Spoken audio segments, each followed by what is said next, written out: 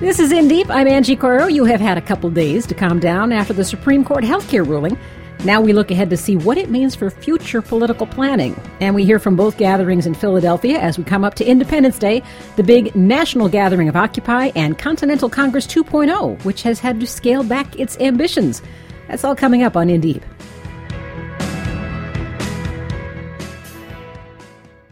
I'm called Little Buttercup, dear Little Buttercup. Or Demented Little Buttercup. It's that time of week when we check in and get the latest in news from our demented sidekick. Gotta laugh. Politics is weird and creepy. Indeed it is. Hello, ma'am. Cracks me up every time. Listen, I was thinking, seriously now, let's get real serious. I was thinking of starting an armed rebellion against right-wing crazies' armed rebellions. But then I kind of thought against it because I don't like guns, so... A definite downside in an armed rebellion. But, Yeah, but we're hearing that rhetoric again. The armed rebellion rhetoric is back. It is. Here is a former spokesman for the Michigan Republican Party. His name is Matthew Davis. And he wrote an email after the Supreme Court ruled in favor of President Obama's Affordable Care Act. And in that email, he said the following. In 2008, we the people elect Barack Obama as president, and the 100-year progressive trek to tyranny, begun in 1912 with Woodrow Wilson's election, was complete. America itself was possible only after its people summoned the will to risk their lives and their futures, as well as those of their children, for a freedom they did not enjoy, but knew was their gift from God. If the Supreme Court's decision Thursday paves the way for, throat clear, unprecedented intrusion into personal decisions, she said with a laugh, then has the Republic all but ceased to exist? If so, then is armed rebellion today justified? God willing, this oppression will be lifted and America free again before the first shot is fired. What is this thing where they always go to guns and violence right away? What is wrong with these people? And what is this thing where they say that we're intruding when, in fact, they intrude on women's rights constantly? Women's reproductive rights, abortion rights. Hello? Oh, that's the famous vagina exclusion. Vaginas are excluded from all personal rights. You know, all his writing needs is Don LaFontaine going, in a world. Because he's making this horror movie here. Exactly. So, speaking of horror movies, Eric Holder got held in contempt by Congress this week. But we saw some Democrats with spines and some without. Yes, some walked away and some walked right smack into the wall of the NRA that, that bought them. There were 17 Democrats that voted with the GOP and the NRA to hold Holder in contempt. And then there were those, including Nancy Pelosi and the Congressional Black Caucus, who walked out of the session in the middle because they said, and I'm quoting Nancy Pelosi, it was a shameful act by the House GOP. Good for them. I'm very proud of her. Me too. And of them. The other 17, we're going to have to hold them accountable. This is what 17, Indiana, Minnesota, Arkansas, I believe it is. There's a list that I put up on the politicalcarnival.net, and you can also go to the House site. Indiana is embarrassing again. You know, I'm pretty soon going to start saying I'm from California because I'm tired of being embarrassed to be a Hoosier. Absolutely. We need a little levity if we have this kind of heavy stuff going on, and that was provided by CNN in an effort to be first with the news this week. Oh my God! CNN put up the wrong chyron. They said that the Health Care Act had been defeated, and so of course the GOP on Twitter collectively, roared in approval, and they started tweeting. And for example, Darrell Issa of all people, this is a big win for liberty and the Constitution. And you know what? He was right. It was a big win for liberty and the Constitution. Virginia Fox, unconstitutional. SCOTUS overturns Obamacare's individual insurance mandate, developing. And then Dennis Ross, Republican, individual mandate ruled unconstitutional. Let freedom ring! Ding dong, ding-a-ling. I was really grateful to the folks over at Think Progress. Of course, you're with politicalcarnival.net, and all these stories are linked up there, so people can check that out. But a little aside on that popped up with Think Progress, and that's Representative Jean Schmidt, who was apparently outdoors somewhere and saw that wrong headline and just lost it. She convulsed. The Schmidt head, the Schmidt head who's known for doing kind of wacko things, she convulsed and she started squealing and sort of writhing around oddly. Tigers who are found. Listen to her. What else? And she's contorting and she's shrieking. That's Jean Schmidt from a Republican from Ohio, who was the first to demonstrate the newest form of personal stimulation by the Supreme Court. Oh my! Who knew she had it in her? I always wondered, Republicans tend to be so incredibly anti-sex, and I thought, God, what gets these people off? It turns out it's mistaken headlines from CNN. Well, that's why they don't need contraception. That's a very good point. It's immaculate. It's premature repubulation is what it is. Gotta laugh. That is delicious. And I know that you've been looking at some of the crazy tweets that have gone out. So we're going to send people over to thepoliticalcarnival.net to be checking that out as well. Yes. Any personal favorites on that one? No, the ISA one was the one I read to you already. This is a big win for liberty in the Constitution, because even though he was trying to be, sort of Republican about this, he actually just cheered on the actual decision. So, yay, Daryl! Daryl not being entirely honest with his constituents. Will wonders never cease? Gotta laugh. Thank you so much, as ever. Thank you so much. We'll see you next week. Okay. Gotta Laugh blogs at thepoliticalcarnival.net. You'll find that online at indeepradio.com.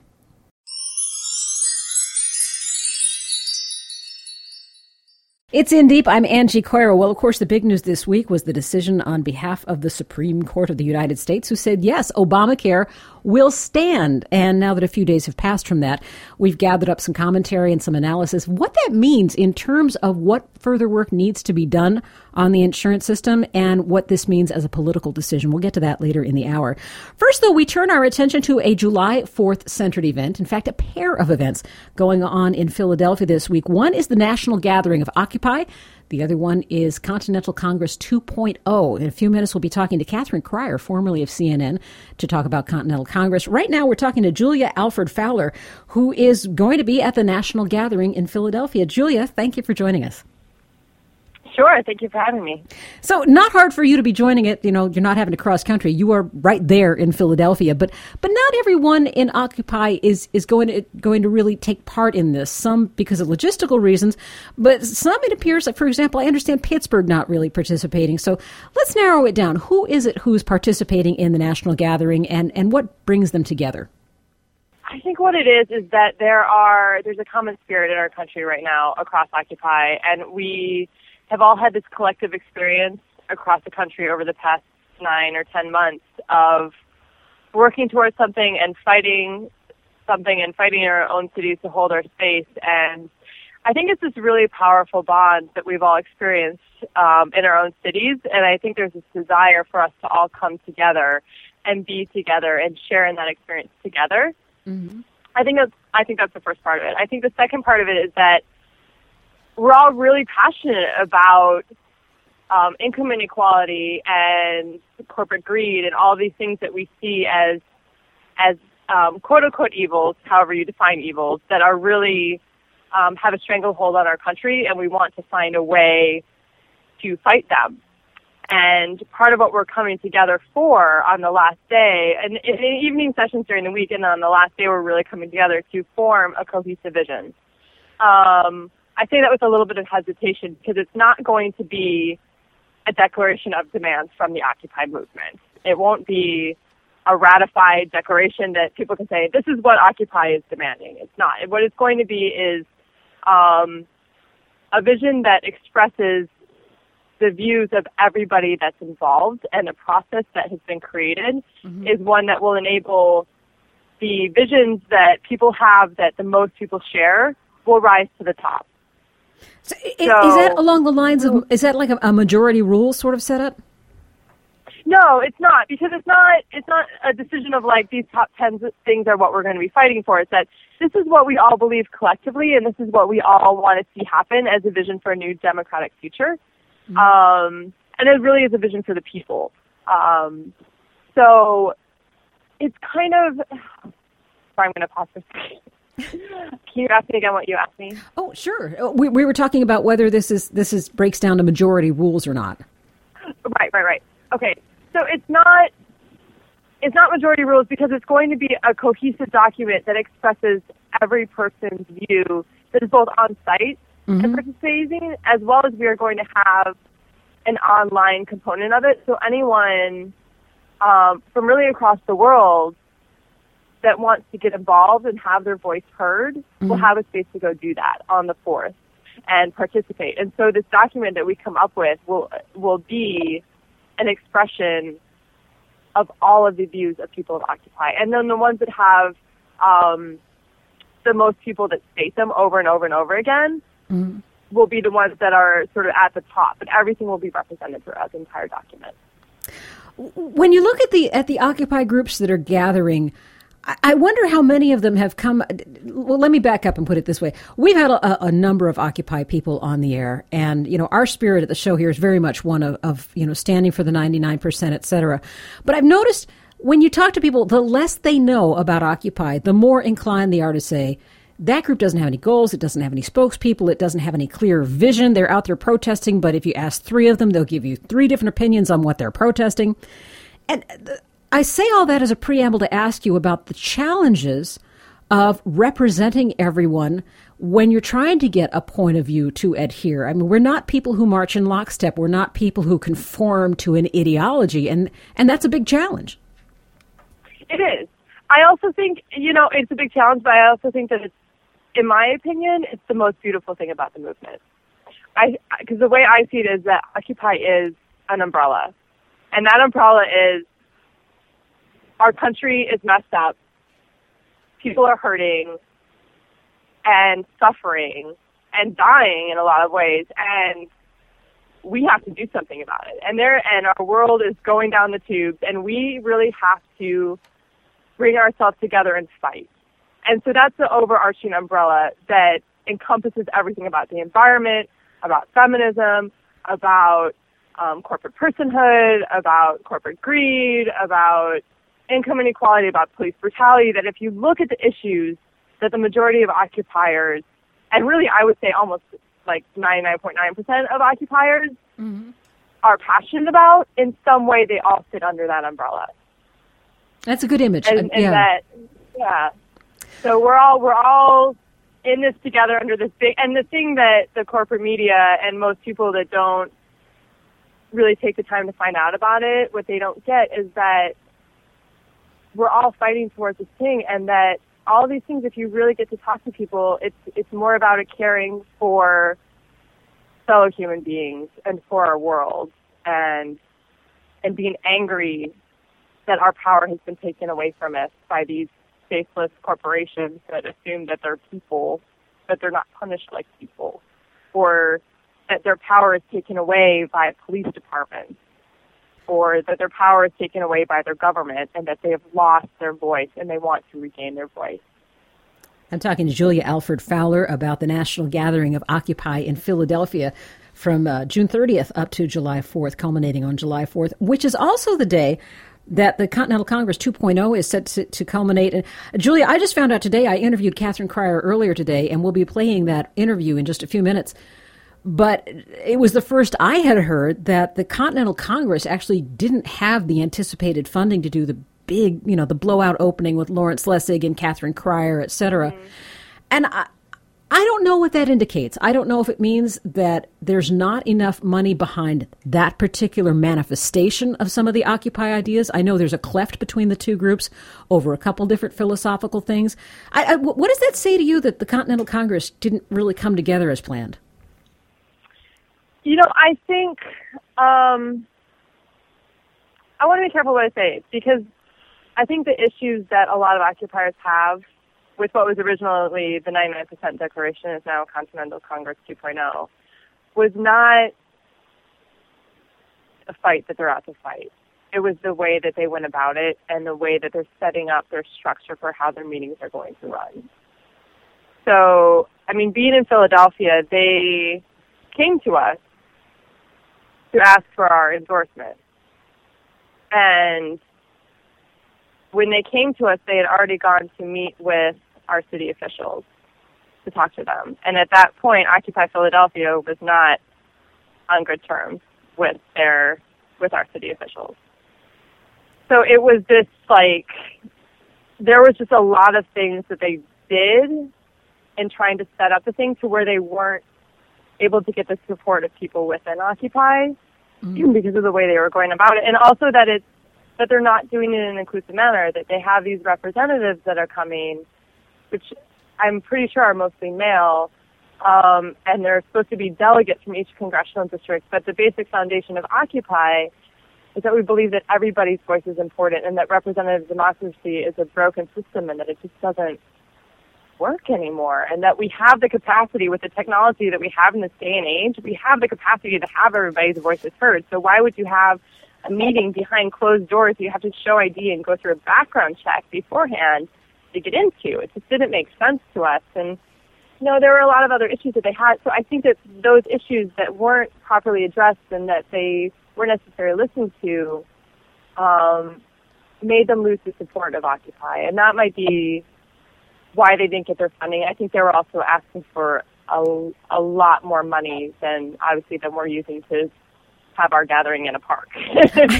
Occupy is the big difference. Occupy is a great example of stretching every dime. I mean, Occupy really knows how to make money work.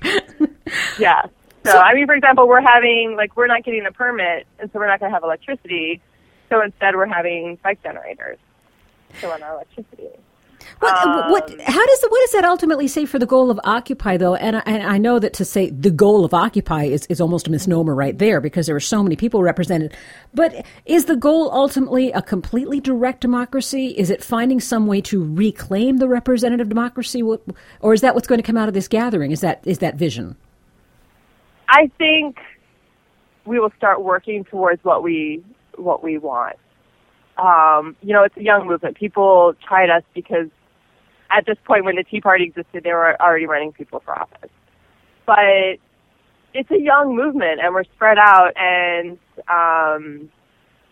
it's going to take us time to decide how we want to go about it. But I think that the general sense that I get from people that I talk to, and my own general sense is that the representative democracy system, it's not cutting it anymore. Mm-hmm. And that, I think Bill Maher, I know Bill Maher came out and blasted us on a show a few weeks ago for not running candidates for office. And our response to that was how can we can't take a reformist view to our government. That's been tried. It doesn't work. Mm-hmm. You can't run for Congress or Senate or governor or mayor without having massive corporate funding behind you. So why would we, as people that are fighting corporations and are standing up to them and trying to call them to account, take money from them? It doesn't make sense. Well, in fact, on that note, I want to. Yes. I want to interject here on that note. I want our listeners to go listen to a web extra that we have on our website, indeepradio.com, where we've just interviewed George Martinez, who is an occupier who did run for office in Brooklyn, and he's touching on a lot of the same points you are. So that's at our website, web extra, indeepradio.com. Julia, that eats up our whole time, but I want to thank you so much for your time, and I wish you the best of luck and the best outcome. Take care. Yeah, thanks. You too. Around the corner, we're going to be talking to Catherine Cryer, who was originally scheduled to be a keynote speaker for Continental Congress 2.0. I'm Angie Corver. This is In Deep.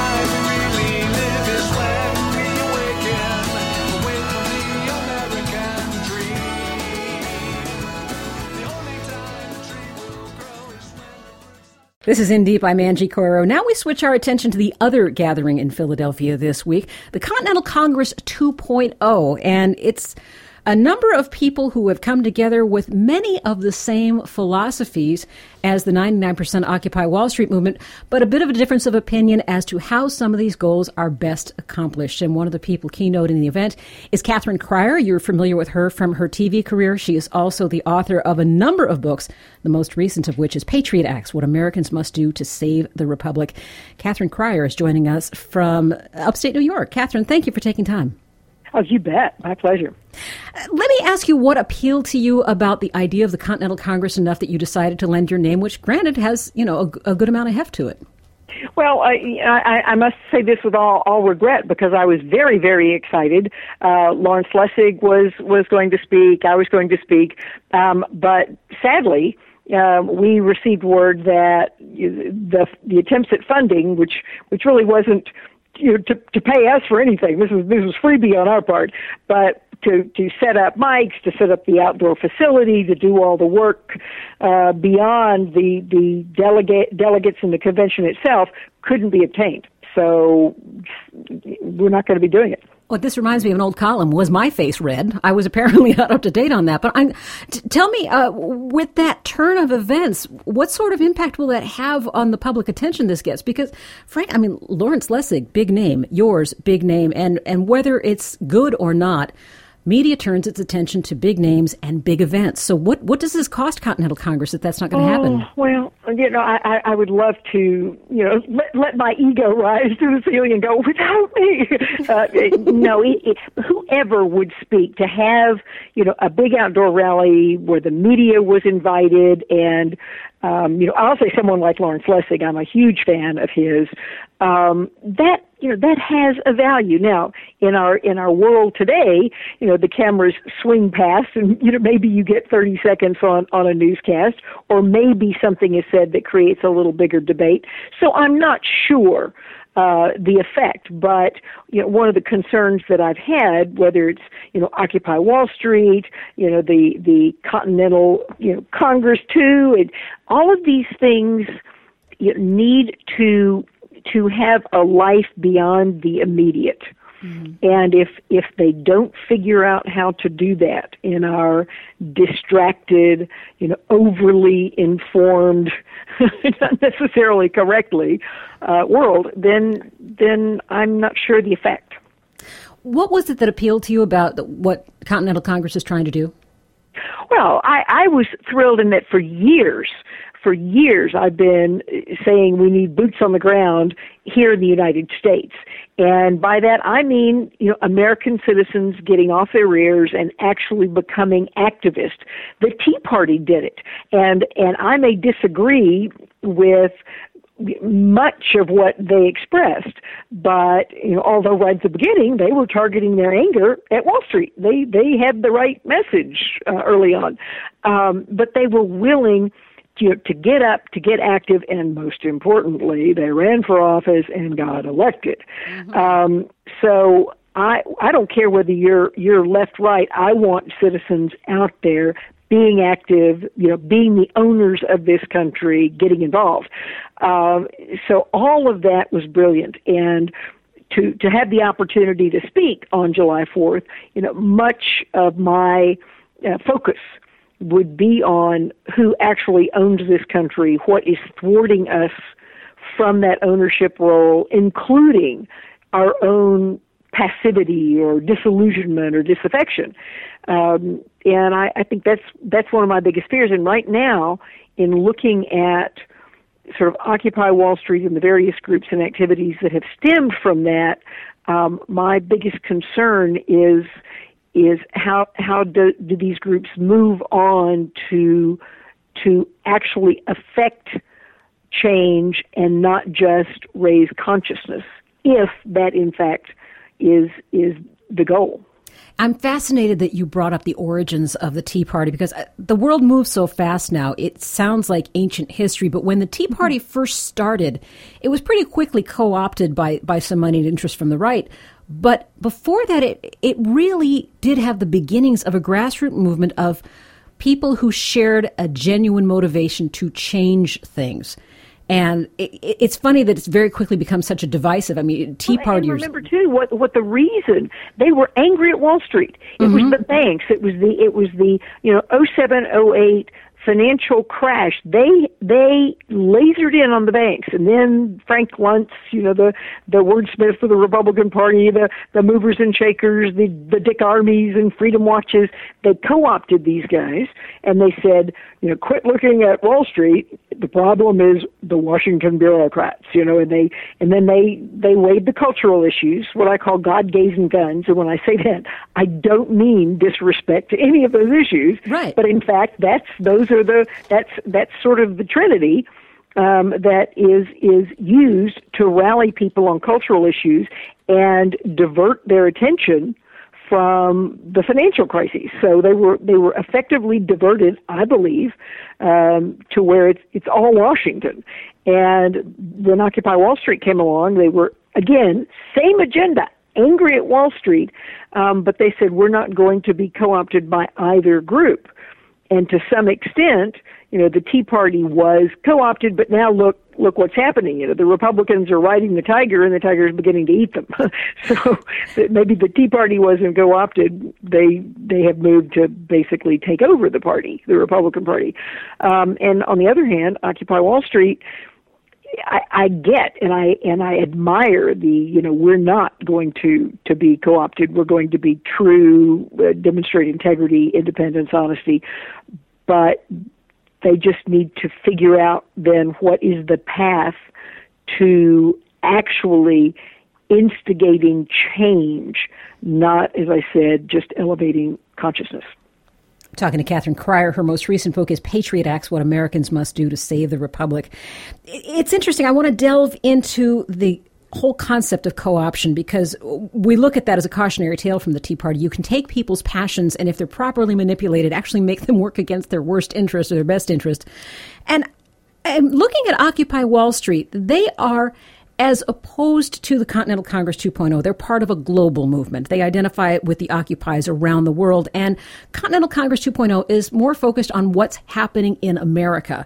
And they're focusing on the idea of getting people into the elected party systems as quickly as possible, just as you say the Tea Party did, and very effectively. My question is, when you have people who are moving into a system like that, they can be very quickly overwhelmed. It reminds me of the candidate with Robert Redford. I mean, there's so much passion that gets you into office. And then what do you do now? Yeah, I mean, what sort of qualifications can the Continental 2.0 people look for in their candidates where they know they can live with that kind of, huge job ahead of them? Oh, I mean, that's tough because we love to think of our citizen representatives, and when anyone learns how many lawyers are sitting in elected positions on Capitol Hill, they cringe. So I love the idea of people going as citizens, running for office, taking a shot, making a stand, but at the same time, I can't help while I will defend. I'm going to get in trouble. Well, I'll defend an idiot's right to run and get elected and serve. Yes, you're in trouble now. You are in trouble. I want a bunch of idiots running and getting elected and serving. And I'm really concerned. One of the reasons I wrote this book, the subtitle is What Americans Must Do to Save the Republic, is that I hear so much conversation now where people are proposing things, suggesting things about this country that are the antithesis of a constitutional republic. They truly have no concept of what our founding system is, what the structure is, what the pillars of the republic are, and they are willing to take an axe to those to achieve their ideological goals. One of my favorite lines in the book is from John Adams, and he said, "Ideology is the science of idiots." Mm-hmm. And what he meant, obviously, is if you get yourself in a box and go, this is my ideology, and I don't care what facts are out there. I don't care about empirical evidence. I don't care about what sort of the rules of a constitutional democracy are. I believe X, Y, Z, and I will do what it takes and tear apart anything in my way to win over with my ideology. It's got to be defending the constitutional republic first, and then having our great political, partisan, ideological fights on that level playing field under the rules of the game as established by our founding documents. But if you're willing to throw the rules out to win, then you are destroying the republic. Well, the irony is, we've had Chris Mooney here on the show a number of times, a favorite guest of mine, because he's so methodical in his approach to how people think and how their brains work while they're thinking. And one of the things we've learned about people who are very strict about their ideology is their brains literally work differently. They seek authoritarian figures. They seek yes, no, dark, black and white answers. Mm-hmm. And it's almost as though we might be better to make the adherence to our constitutional principles our ideology, rather than fighting the fact that people tend to cling to ideologies. Just go ahead and make that ours. Does that make sense? Well, but that's it's a rhetorical argument, because you could ask a member of the Tea Party or the Democrat, whoever, and they'll say, "I'm defending the Constitution. I believe in this great country. I believe in the Founding Fathers." And it's only when you quiz them deeper that you discover whether or not they have any concept. I mean, if you talk to certain individuals, they are firmly convinced that this nation was founded, that the government is a Christian government. Yes. Not a secular government. Now, I argue in the book, there are thousands of books, I'm sure, on the shelf that explain this. A secular government is not anti-religion at all, but it's simply not defined by religion. I actually quote in the book, it's Jesus. He says, render unto Caesar what is Caesar's and to God what is God's. And he was clear that, under Caesar, you paid taxes, and there was a political system, and there were things you did under that secular government, and, what you did under God's laws was something else. And he was okay with that. And people don't understand. So to say we're going to get everybody to defend that, first they've got to understand what it is and agree that those underlying principles are really what, the give me liberty or give me death. That's what we were fighting about. And if you can't kind of break through and say, here's kind of the evidentiary basis for what I'm saying, and get agreement, then it's really all for naught. Well, and that's part of the conundrum that's presented with Chris Mooney's work, is that it does seem as though there is a significant portion of the populace whose brains are wired to reject evidence. And to be fair, he finds that to be true on both sides. Of course. Yeah, but it's a fascinating way that we have to reframe our arguments at this point. I should note, though, that one thing I have learned is that you can't go about quoting the Bible in these sort of arguments, because that's a one-way road you never get out of. It's hysterical, because when I was writing the chapter on secular government, you could be a conservative, a progressive, a liberal, a socialist, a communist, and find substantive arguments for your positions in the Bible. So you can cherry pick and choose all you want, and that is one reason why that is not the governing document for a political government, a political system. And I find it sad and frustrating, because there's just not much that I think creates a problem in terms of our political democracy for religions.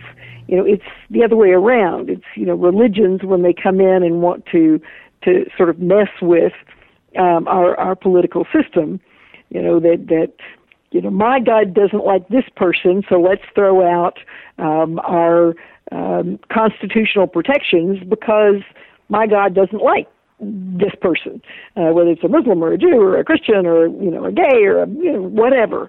And people have to understand that there's a give and take when you've got a secular government, but basically they're going to have to go along with the whole big tolerance concept, because in a democracy, all are equal, and all people have their civil and constitutional rights. And just because your upbringing or your religious tenets might conflict with that doesn't mean that our secular government is going to to accede to that. Talking to Catherine Cryer, and we have, Catherine, just a few more minutes here, and I want to edge into what you and I first talked about when I placed the call today. Is this will be heard over the weekend, but today is Thursday. We're recording the show, and this is the day that the ruling on the health care came out from the Supreme Court. Already we hear a number of people who are so appalled by the ruling they're threatening to move to Canada, which is rich with irony. You gotta love it. You gotta love it. It's, my God, we're going to become Canada. We're going to become a bunch of socialists, but by George, we're moving there. Exactly. Okay. But if we cut off that angle of extremists and talk more about the people who are trying to fathom what life under this new rule will be like, do you see the new ruling on healthcare to be a stepping stone that will get us to a better place, maybe even single payer? Or is this going to be the reality that we are going to be living with for some time now? This is the healthcare law that we're going to have to be with. No, I find it absolutely extraordinary because in the early 90s, when Bill Clinton was pushing for healthcare reform, the head of the American Healthcare Insurance Association went in hat in hand begging for an individual mandate supported by many, many Republicans because he knew that would forestall single payer.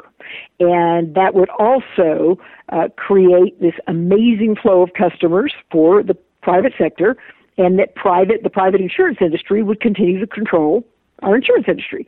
As late, and I've got plenty of quotes in the healthcare chapter, as late as 07, 08, lots of Republicans, Newt Gingrich, plenty of sitting senators.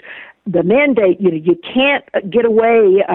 Personal responsibility means you are going to buy insurance so that I don't have to pay for freeloaders running into the emergency room because they're not willing to fess up and buy their insurance. So the individual mandate is securing control by the private sector.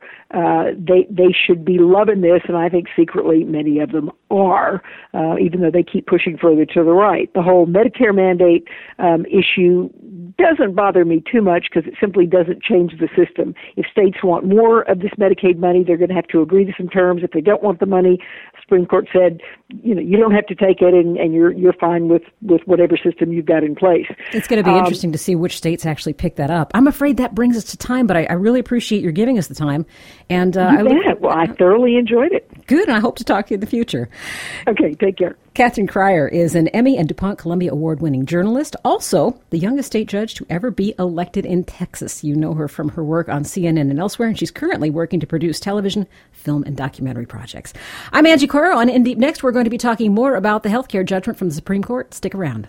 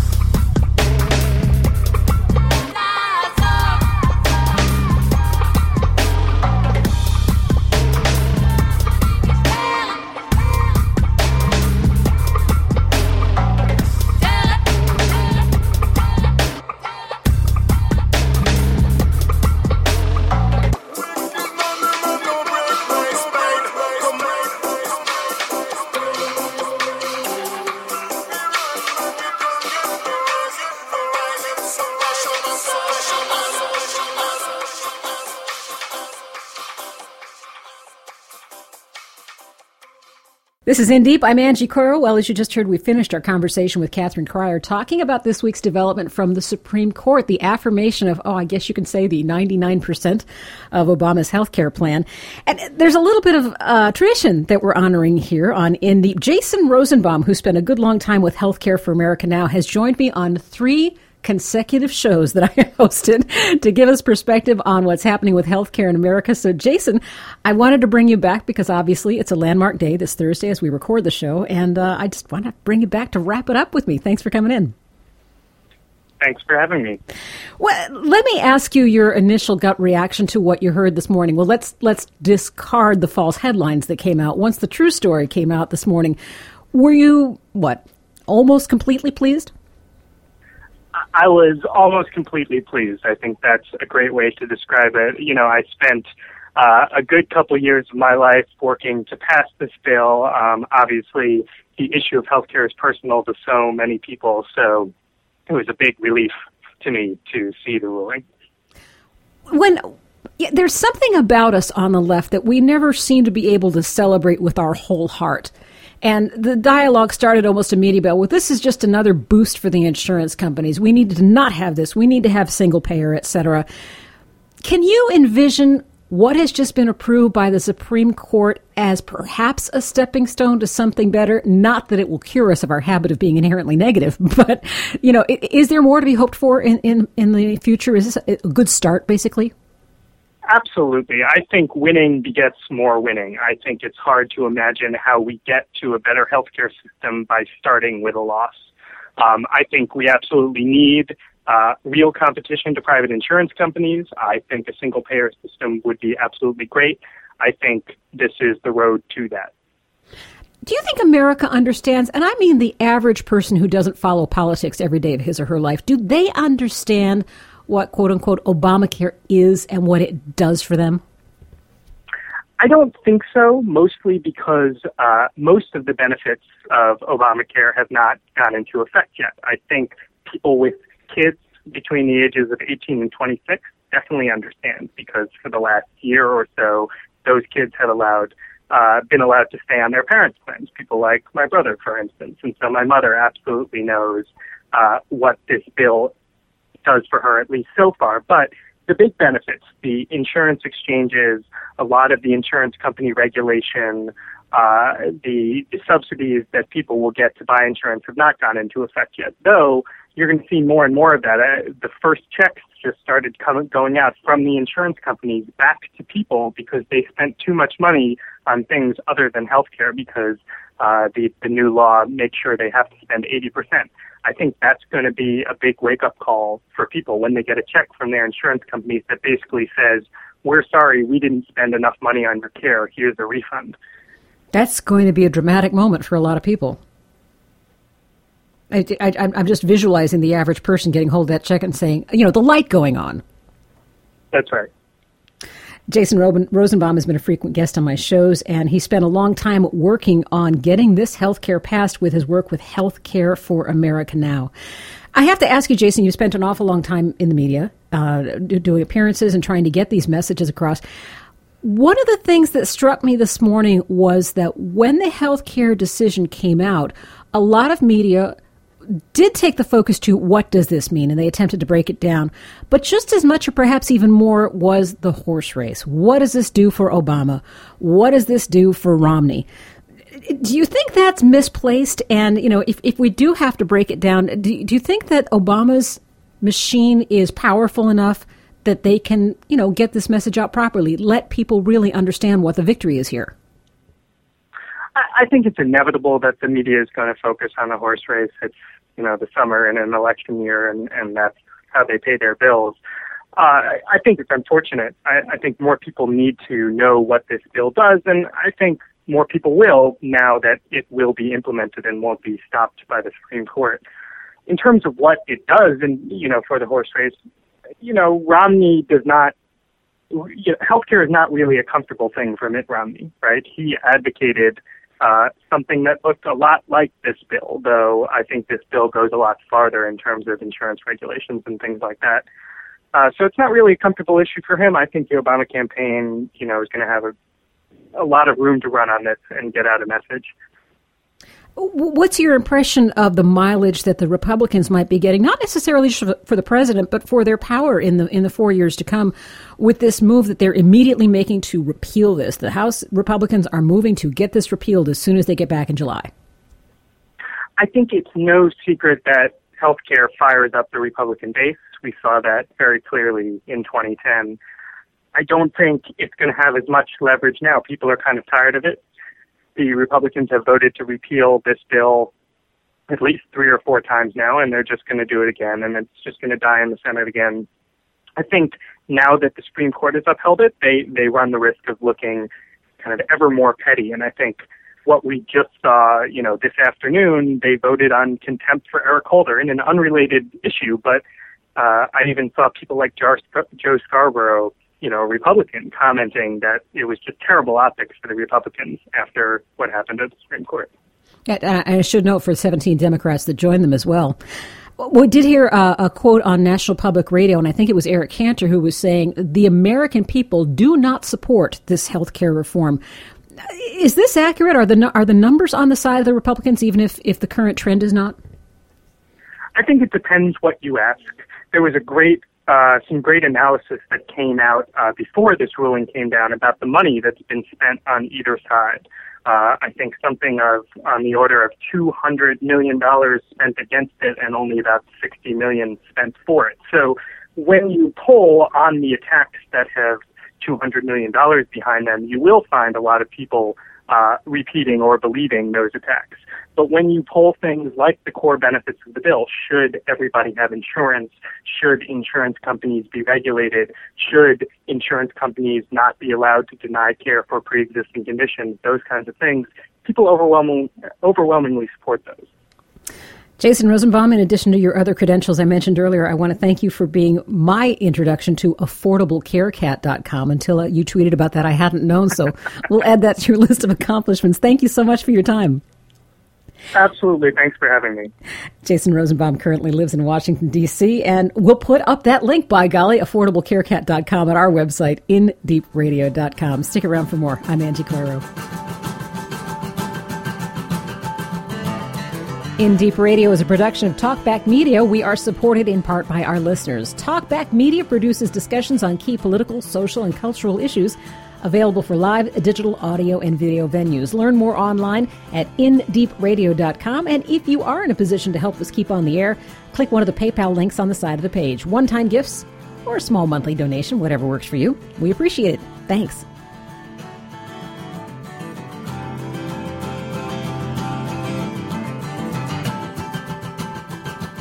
I'm Angie Coiro. You're listening to In Deep, talking about the approval of the health care plan, of Obama's health care plan, by the Supreme Court. And what does it mean for us in the long term? I've come across an article at the Nonprofit Quarterly at nonprofitquarterly.org, and it's written by Rick Cohen. What to expect now that the Supreme Court has upheld Obama's health care law? Exactly the topic of this of the rest of this hour, Rick. So I thank you for joining us. Oh, my pleasure. Thank you. You're not a Johnny-come-lately to this. You have been following the healthcare initiatives since it first started out with Barack Obama. And with your affiliation with the Nonprofit Quarterly, you pointed out early on that there were gaps for nonprofit companies in here. Well, and actually, early on, one of the problems was that people forgot that nonprofits are themselves employers. So when people were concerned, particularly the White House was concerned that the employees and the businesses that are small businesses employing less than 25 people or less than 50 people, they forgot that nonprofits were also in that mix. The White House came up with a tax credit to help small businesses afford to buy insurance, and they forgot that nonprofits don't pay taxes. So to offer them a tax credit didn't really help them any. And we pointed that out, and we were very lucky to find some members of Congress who said, yeah, that's a real issue, and they came up with a modified version of the credit to give nonprofits something, unfortunately not as much as for-profit businesses would get. So it still remains an issue, but we've been following it basically from the nonprofit angle. How does the healthcare reform affect nonprofits? How do they fare in the whole mix of things? What's going to happen to funding? What's going to happen to their roles? What's going to happen to nonprofits that have a health mission as well? So partially that's what I was looking at in my article. What's interesting about that is that this anticipates your first point that you make in your current article, which we're linking from our website, by the way, indeepradio.com. You'll find all of the columns of Rick Cohen's that we're discussing. In your current article, What to Expect Now That the Supreme Court has Upheld the Healthcare Law, you say that you're anticipating more opposition advocacy, groups like, as you did with nonprofit companies, groups that we're going to be hearing from, as we've already seen a bit from the Catholic Church and other companies as well. Essentially, we're going to have people weighing in their own interest. How does this work in a case where the healthcare law has now been found to be law? What's to the advantage of these advocacy groups to be piping up and saying, listen to our complaint? Well, you're going to have two kinds of advocacy that's going to go on. I mean, remember that in the past 2 years since the law was passed, the opposition to the law spent $235 million in issue ads alone complaining about the Affordable Care Act, which is an amazing number. $235 million of an astounding amount of money to raise just to basically oppose the law. Mm-hmm. The advocacy that they will probably continue, I think you probably heard today that Eric Cantor in Congress and John Boehner have scheduled a vote early in July to overturn the entire legislation, to repeal it. Yeah, unfortunately, I'm hearing the early signals is that nobody expects that to work. Oh, no, that's not going to work. So what they're probably going to do is they're going to continue to basically chip away to oppose different aspects of the law. You'll find that they'll oppose, as I pointed out, the issue of how religious organizations are treated in the law. And you have the Catholic Church and the U.S. Conference of Bishops basically advocating that the law is a threat to individual and religious freedom. Mm-hmm. You'll have advocacy that will occur by the opposition to basically oppose various elements of the funding that is necessary because it takes money to implement healthcare reform. So you'll see that kind of advocacy continue on that side. On the other side, I think it's going to be actually an even harder issue for the progressive groups that fought for this bill, because the advocacy goes from advocating for healthcare reform to now advocating for the architecture to make healthcare reform work. Mm. And that's sort of like the, getting into the nuts and bolts of, well, what do you do to make this stuff happen? And that's going to put that's going to be a challenge to groups like Healthcare for America Now and Community Catalyst and others to basically say, well, how do we mobilize people to promote the right kind of policies, particularly at the state levels, to make sure this actually happens and happens in the right way and covers the maximum amount of people. So it's going to be a challenge on the progressive side to find the resources to continue their advocacy, given the fact there's going to be lots of money on the other side, mm-hmm. and to do advocacy on sort of the less exciting kind of building a program part as opposed to fighting for a right. Well, you were talking about in your article expecting resistance to health exchanges in some states, and in this case, we're talking about a deadline item. I mean, theoretically, this should be up and running in the next 18 months. And even were everyone willing to pitch in and get that done, it's not practical to assume that it'll get finished. Well, I think that's going to be one of the real challenges in advocacy again, which is that each state has to come up with its own exchange. You see that of the states that have actually come up with their health insurance exchanges, some are thinking of this as a public sector operation, some are using quasi-public mechanisms to administer them. Hawaii has created a nonprofit corporation to administer it, and you have the bulk of states all sitting there going, well, we'll get around to it soon. They'd better get around fast. So I have a feeling to some extent, while the cases were in the Supreme Court, many people said, well, let's wait till the court decides before we really put our heavy artillery into getting this stuff done. Now's the time. This is now the time where the advocates have to move to their state capitals and say, let's get this stuff moving. Now, some states are going to say, we won't do it. Yes. But I think that's going to be very few. I mean, when it comes down to it in the end, most states will say, well, to basically deny low-income people in our states the ability to buy affordable insurance on a health exchange is going to be something that politically is kind of unpalatable.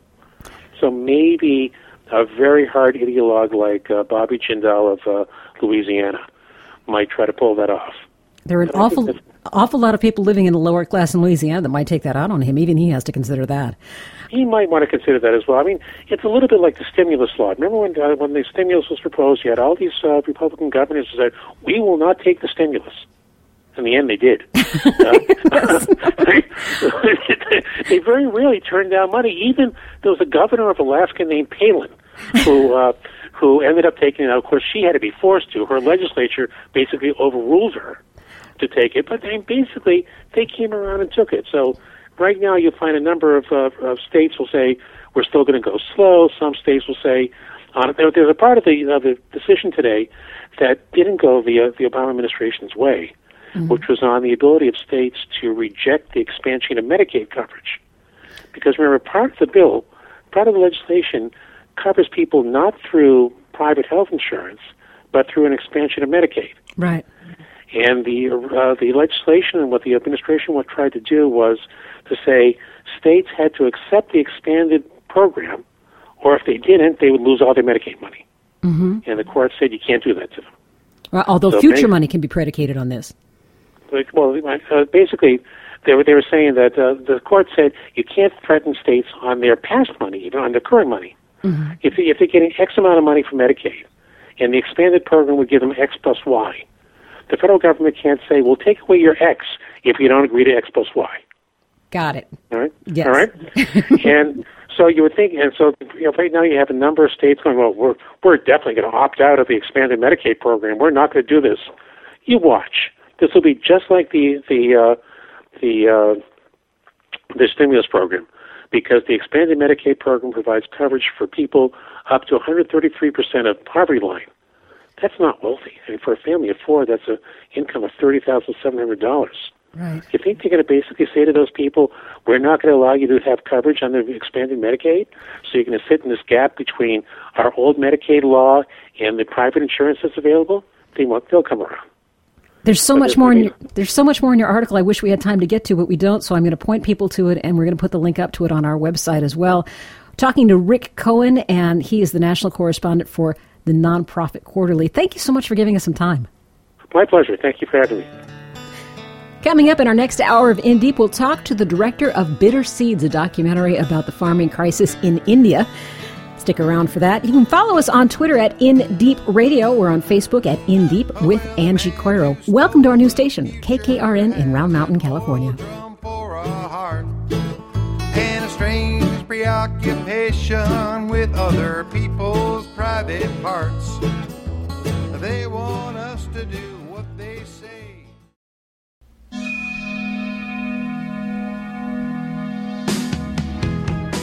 Thanks for tuning in this week to In Deep with Angie Coiro, a production of Talkback Studios. You can get more information about us at indeepradio.com. And while you're there, you can become a member and support our work. There's a link there to contact us, too, with any questions or feedback. We're developing a series on mental health issues in our country, especially in this economy, and we'd love to have you be part of that. Please send us your topic suggestions, your stories, and your questions through our website. Click the contact button at indeepradio.com. Join us again this time next week for 2 more hours of in-depth conversation. I'm Angie Coiro. We'll see you then.